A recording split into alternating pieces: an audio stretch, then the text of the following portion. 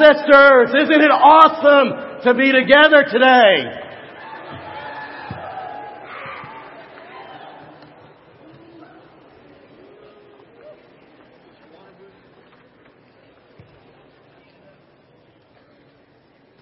You know, it's so exciting just to be able to look around you and just to see the thousands of brothers and sisters who've gathered here today to worship God. And I don't know about you, but we could go home right now and it has been worth it to be here. And so thankful to the brothers and sisters who got here super early this morning to set up the sound and the lighting and the band and the singing. Aren't you grateful for those brothers and sisters? Just so that we could have a meaningful time of worship together. And so thankful. Already just how God worked in Jason and Miyoko and their lives together. And I was hoping I'd be able to still contain myself to get up here this morning and share a few thoughts with you. But thank you so much for all of your prayers. It truly has been an answer from God. You know, this morning we're going to talk about the new generation. You know, from the very beginning of a covenant with man, God has cared about His people and what kind of faith they would pass on to the next generation. There actually came a point in time after the creation of man and after the multiplication of man that we read here in God's Word.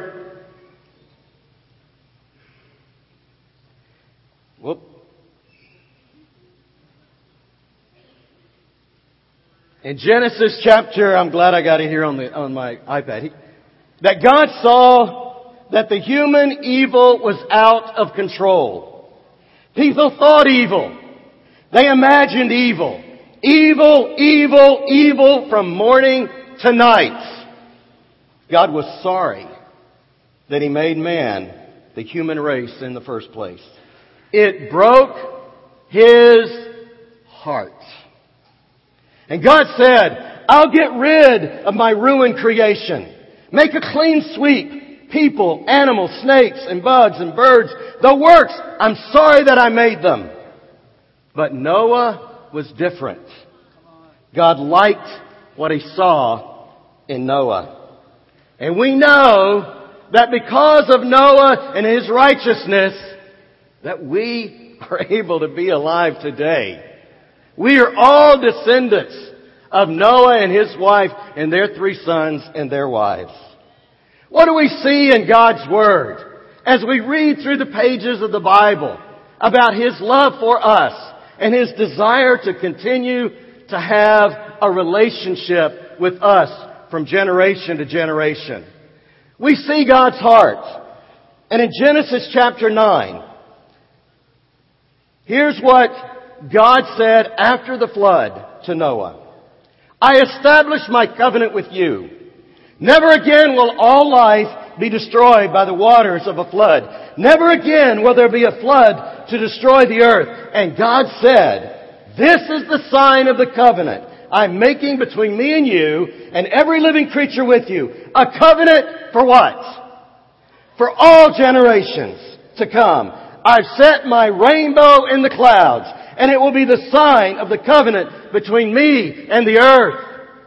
And to this day, the sign of that covenant we can see in the sky.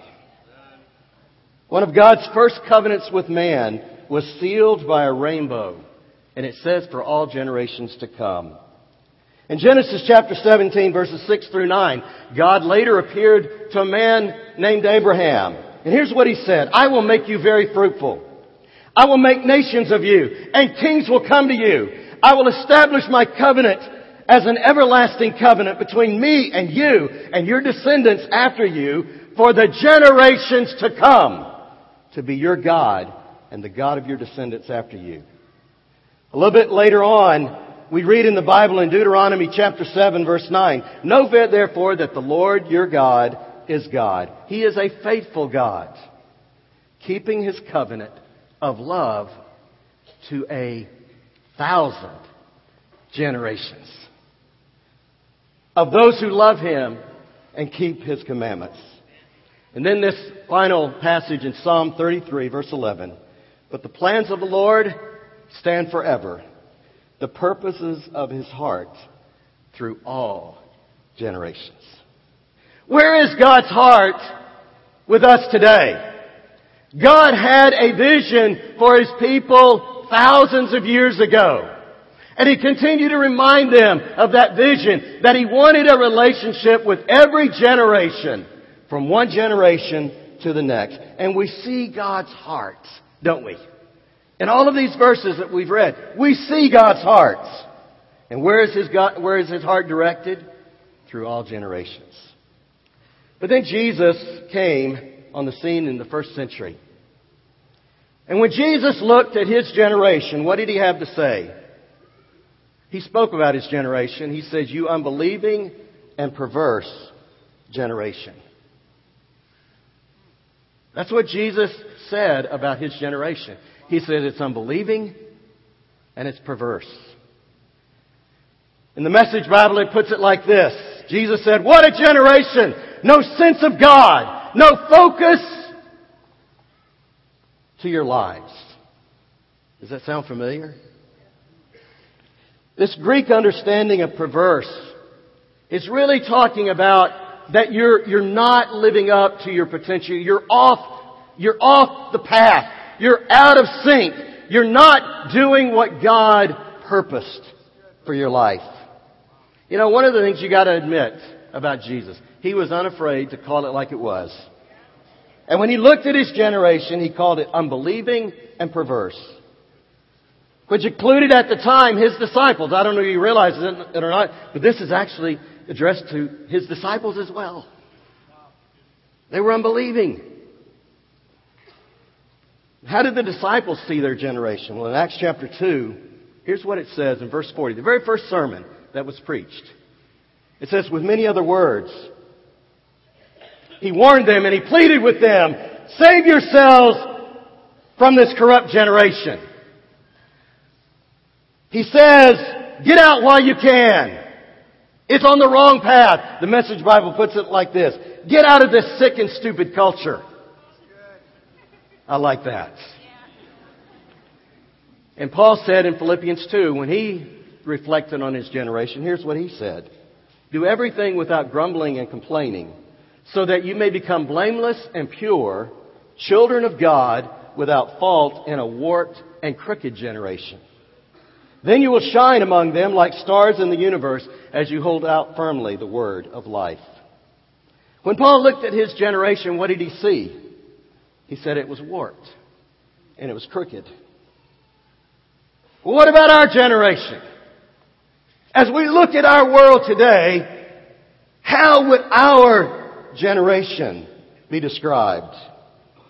Are the generations today any better than the generations back then in the first century? Can they legitimately be called unbelieving and perverse, as Jesus called His?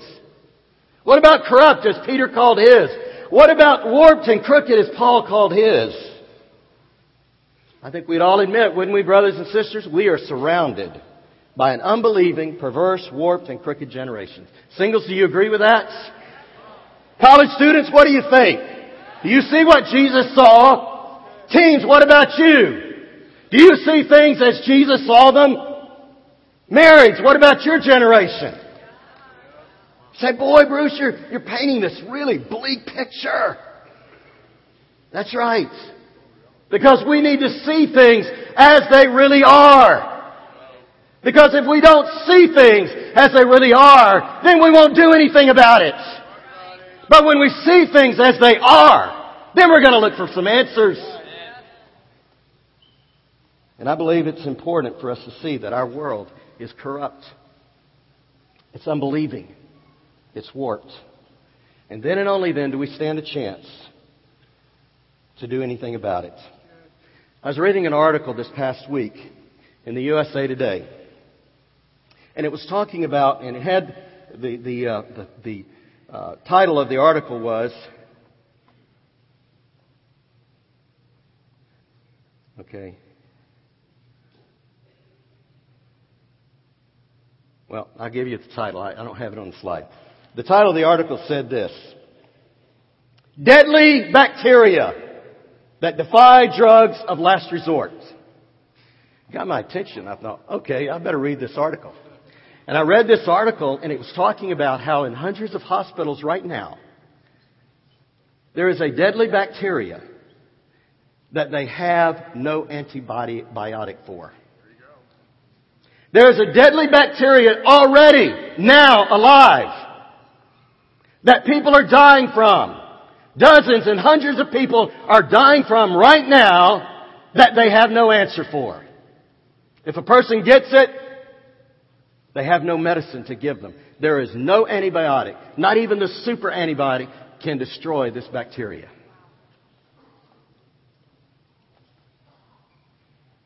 And the sad thing is, it's primarily in our hospitals. The very places that we go to get healed are the places where we can get this bacteria. We need to see, brothers and sisters, that there's a virus that is trying to invade God's new generation today. Trying to invade our relationships. Trying to invade God's family, your family, our very souls. And do we have a cure? Is there a solution? Is there a way to escape the corruption of this world? The same as it was 2,000 years ago. And the answer is yes. Paul said in 2 Corinthians chapter 5, verse 17, Therefore, if anyone is in Christ, he is a new creation. The old is gone. The new has come. So what is it God envisions? That a new generation will be raised up through Christ. And that was His answer in the first century. And that's His answer for us today. In fact, here's what the passage says in 2 Peter 1. When Peter talked about how great it is to be a part of this new generation of God, he says, His divine power has created everything that we need for life and godliness through our knowledge of Him who called us by His own glory and goodness, so that through them you may participate in the divine nature, having escaped the corruption of the world caused by evil desires. You know, that passage tells me that God gives us a way to escape. He gives us a way to get out of the corruption that all of us experience at one time in this world. And that's why He's able to go and say, this passage in Philippians, yeah, it talks about a corrupt generation here, but it also talks about this. Do everything without grumbling or complaining, so that you may become blameless and pure children of God without fault. Even though you're living in a warped and crooked generation, you can shine like a star in the universe as you hold out the word of life. You see, what God envisions, brothers and sisters, is a new generation through Christ. That's what He envisions. And that's what He envisioned in sending Christ to us. And you know what? Here's the good news. Any age can be a part of this new generation. Is that cool or what? I mean, it doesn't matter if you're a teenager or if you're the oldest senior here. You can be a part of this new generation. That's the promise of God. And what God has done through this new generation already has been incredible. And I want to just share with you a little bit about what God has done through this new generation in our geo-region this year. And over the last several years. Number one, over the last 2.5 years, over 700 souls have been baptized and restored to Jesus Christ in this geo-region. Isn't that awesome? What about our college students? You know what? In this geo-region alone, geographically, we have over 300,000 college students. We have 290 disciples. We have 40 plus disciples who are in ministry training program right now. Isn't that awesome? And then let us share about what God is doing in the singles ministry. You realize that we have over 2 million singles that live in our geo-region. 2 million. And if we have 2 million, we have 440 disciples. Now, compared to 2 million, it's not a lot, but I'm excited about the 440 disciples that we have in our geo-region. You know, I got to share this with you. 3 years ago, we in the coastal LA region, at that time I was a part of it, made a decision to focus on the single population along the coastal cities of Los Angeles. Because the majority of people living in those cities were single. And we believed that it had great potential. At the time, I'll be very frank and very honest, it was one of our weakest ministries. But we believed that it had the potential of being one of our strongest ministries. And so we made the fateful decision to ask Marco and Michelle Palazzari to no longer lead a region, but to focus on the singles ministry in the coastal LA region. And what God has done has been powerful and amazing. And so many young men and women who are single have been baptized into Christ. So many single young men and women have been given a new vision for their lives. They're fired up about their role in God's kingdom, the church. They're fired up about how God can use them. And I'm so proud of Mark and Michelle and all of the singles who have worked so hard to build up the singles ministry in coastal LA. And I'm excited to be able to share with you today that Sean and Marshall Mead are going to be leading the singles ministry in Orange County. And they're very excited about that. How strong is the singles ministry? It's so strong that this past summer, Elias and Rachel DeLoe, who was a couple that was originally converted as singles in the coastal LA region several years ago. They were baptized, they dated, they fell in love, they were trained in the ministry and raised up within the singles ministry, and just recently they moved to Ashland, Oregon, and now leading in a powerful way the church there in Ashland, Oregon. And just since they've been there in the last several months, they've had 5 people baptized into Christ. It's so encouraging.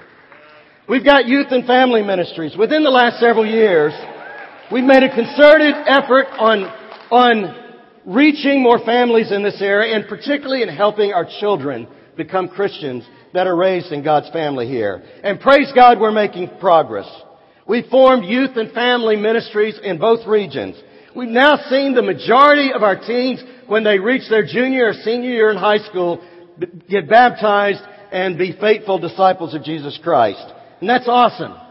And I'm so proud of the teens that we have in our geo region. They have been so courageous, so concerned about the lost, shining like stars in a dark world. We now have Truth Be Told Bible Talks, which are Bible talks on high school campuses. We now have Truth Be Told Bible Talks on 11 high school campuses in the geo region, 8 in coastal LA and 3 in Orange County. And many of them are led by high school disciples. I think that's pretty awesome. I got to share about this one brother in Orange County. He's the only disciple on his high school campus in Irvine, Renzo Malabar. He had 24 visitors this last week at his Truth Be Told Bible Talk. Isn't that awesome? And in Culver City, we have 6 disciples. We have more than 6 disciples in Culver City High School, but 6 of the disciples are in student government, serving as senior class president, junior vice president, treasurer, and schools, and the whole school vice president. I think that's pretty awesome.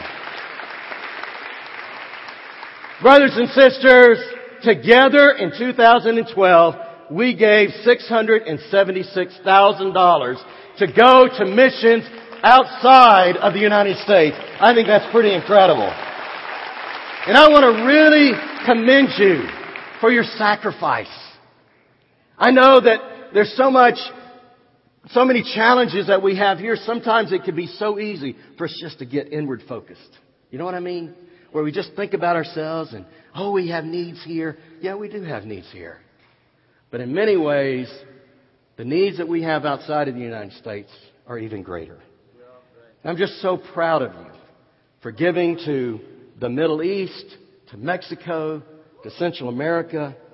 I mean, this is incredible. And I know God is pleased. God is happy. In fact, together as a geo-region this year, of that 676,000, there was an amount that was targeted just to start a campus ministry in Mexico City. So we were able to be responsible for starting the campus ministry there in Mexico City. Isn't that encouraging? In addition to that, I think all of you know that we are part of the Southwest geographical region of the United States. Well, in addition to the amount that I just shared with you, we also gave $58,000 specifically for Southwest missions. You know, here in the Southwest, we've been working together to both plant new churches and to strengthen other churches. And just this past summer, there were 21 who were sent to Tucson from the LA church and the Phoenix church to plant a church in Tucson which has a great population of over 1 million people. The team came from the family ministry, the singles ministry, and the campus ministries, and the teen ministries. And it's so encouraging to see what God has done. With about 30 others from the LA church, the coastal geo-region sent about 30 other married singles and campus to evangelize in Tucson. And they had, on September the 30th, they had their first worship service. They were shooting, and this is the group going out, sharing their faith the day before. And on that Sunday, they had 483 people in their first service of the Tucson Church of Christ. God has moved in a powerful way and has almost doubled them. They've grown from 21 disciples to 41 disciples in just 4 months. I think that's pretty incredible. God is moving. It is now our fastest growing church in the United States of a church planting. And of course, as you know, God also put it on the heart of Anthony and Son Galang that there was a need in Hawaii to go and to strengthen that church in Oahu. And Anthony and Son have been so beloved by all of us for so many years here in Los Angeles. They moved here many years ago from the mission field, and now they wanted to go back out. And so Hawaii is a part of the Southwest geographical region of the United States. And we're so excited that Anthony and Song were able to go to Hawaii. They've been there for the last several months. They have already made a difference in that church. And I just want to express my appreciation to especially the West Side for your willingness to give them up and support them in this great endeavor. In addition to that, Orange County Campus Ministry trained and raised up their son, Nick Galang, and trained him up for the ministry, and just recently sent him to the University of Hawaii in Oahu. And now he's the campus minister, and we're also sending 4 other students there. And it's really been incredible to see Cayman and Shelley and Matt and Bree, and Nick is right in the middle there, and they're going to start the campus ministry. In fact, it's already started, and they've already grown from 4 students to 13 students. Isn't that incredible? God is moving in a powerful way. In addition to that, in 2013, the Orange County region is going to be sending up Richard and Shannon Buckner to Fresno, California, to begin a campus ministry there, as well as to lead the singles ministry. And Richard and Shannon are so beloved by so many people in Orange County. And I know that God is going to move in a powerful way. And we're just very thankful that they're going to strengthen the church there. And of course, we didn't just say, okay, let's just strengthen the Southwest. But this year, God put it on our hearts to also strengthen the New York City church. So we sent a dearly beloved couple in the geo region, Steve and Shonda Stevenson, to the New York City church. I think it could safely be said, brothers and sisters, we have been mission-minded in 2012. And I'm so proud of you. Thank you for your hearts. Thank you for your willingness to support this. Yes, it's been a sacrifice. Yes, we will miss all of these brothers and sisters.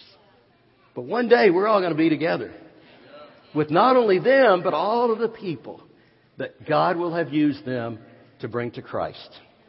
And I got to share about one other thing about this geo-region. And that is the way that we've worked together in our groups to serve the poor. And God has done an incredible day, and incredible thing. And I just want to tell you, it's an honor for me personally to be in this geo-region and to see how you sacrificially give of yourself, not just in time, but in money. I'll talk about the time in just a second. But in money, we gave $98,000 to Hope Worldwide, either on the International Day of Giving or from throughout the year in our collections. I think that is an incredible sign of generosity to all of you.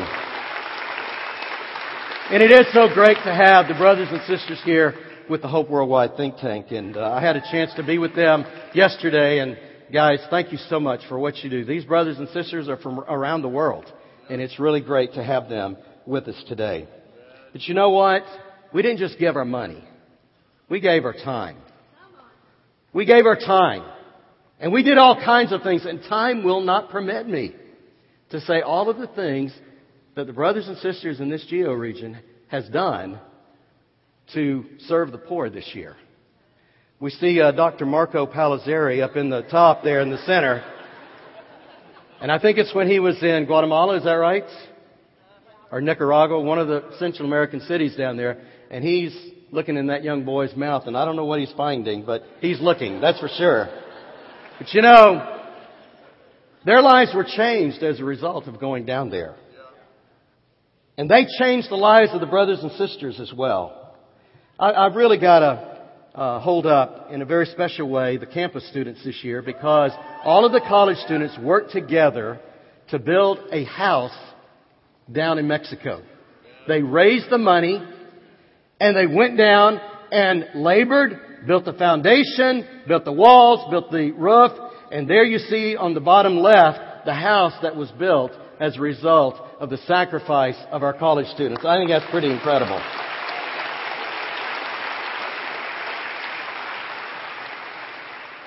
You know, in the coastal LA region, they have this slogan: 1224, serve the poor. You say, well, what does that mean? 1224, serve the poor. Well, it means that every brother and sister is asked to donate 2 hours a month for 12 months, so that at the end of those 12 months, they will have served the poor a day, a full day of that year. So it's 12 months, a total of 24 hours, serve the poor. I thought that was really, really inspiring, and a way to help capture all of us to move forward as we serve the poor. And they have another slogan, and it says, give a day and give $1. And again, it's tying in with the same thing that was talked about earlier, where you give a day in the year and you give $1 a day. I don't know whether you realize this or not, but 3 billion people in our world today live on less than $2 a day. Almost half the population of our world live on less than $2 a day. And for us to say, okay, we will give $1 a day, or $1 a week, isn't asking too much. It's the least that we could do. And I'm so proud of the Coastal LA region. By the end of this year, they will have given 20,000 man hours serving the poor. Isn't that incredible? I mean, that's flat awesome. And of course, the Orange County region also serves the poor in many, many ways. But as we move into our geo-regional thinking, I really want to call all of us to work together, to follow this example, to donate, to go 1224, serve the poor, to donate 2 hours a month for 12 months, so that at the end of 12 months, we will have given at least a day, a full day and night to serve the poor. And so, if we can have that as our goal, then we could have 30,000 man hours by the end of 2013. Wouldn't that be a great goal for us to serve the poor? And I got to share one last thing about serving the poor. I'm sorry, I already shared that, so I'm sorry. We also have anticipating full-time ministry training that we're continuing to give. And I just really want to hold up Kevin and Mary Maines. They've done a phenomenal job in training our young men and women in the campus ministry who desire to go into full-time ministry. And right now we have over 40 students who want to go into the full-time ministry. And already, as you've heard, we are already sending out some of those young men and women to go and to lead in campus ministries and other places. But 2013, God has even more in store for us, because Gordon and Teresa Ferguson moved here to Los Angeles. And we're so glad that God put it on their hearts to move here to Los Angeles to be the director of our Pacific School of Ministry and to have a teaching ministry in the Los Angeles church. And we are especially blessed that Gordon and Teresa will live in the coastal geo-region. Isn't that awesome? And Gordon and Teresa, we love you so much. Thank you for being willing to move here. Thank you for being willing to lay down your life and give and pass it on to another generation. Another thing that we're really excited about in 2013, the Internet Outreach Ministry, Orange County has been actually having this ministry for the last year and a half. And over that period of time, already 5 people who have been purely contacted just from the Internet have become your brothers and sisters in Christ. Isn't that awesome? And it's really encouraging now that the coastal LA region will also be participating in this. And so we look forward to seeing God move in an even more powerful way. And one last thing that I want to mention to you is a video and multimedia ministry that we're beginning here in 2013 in the Los Angeles church, and specifically we're giving even more to here in our geo region. I think all of us know that people are moved by pictures and by movies. People are moved by those things. Videos. We see it all the time. We have them in our pocket. We go to the computer. They're there. Everywhere you look. And we have not really tapped into this ministry.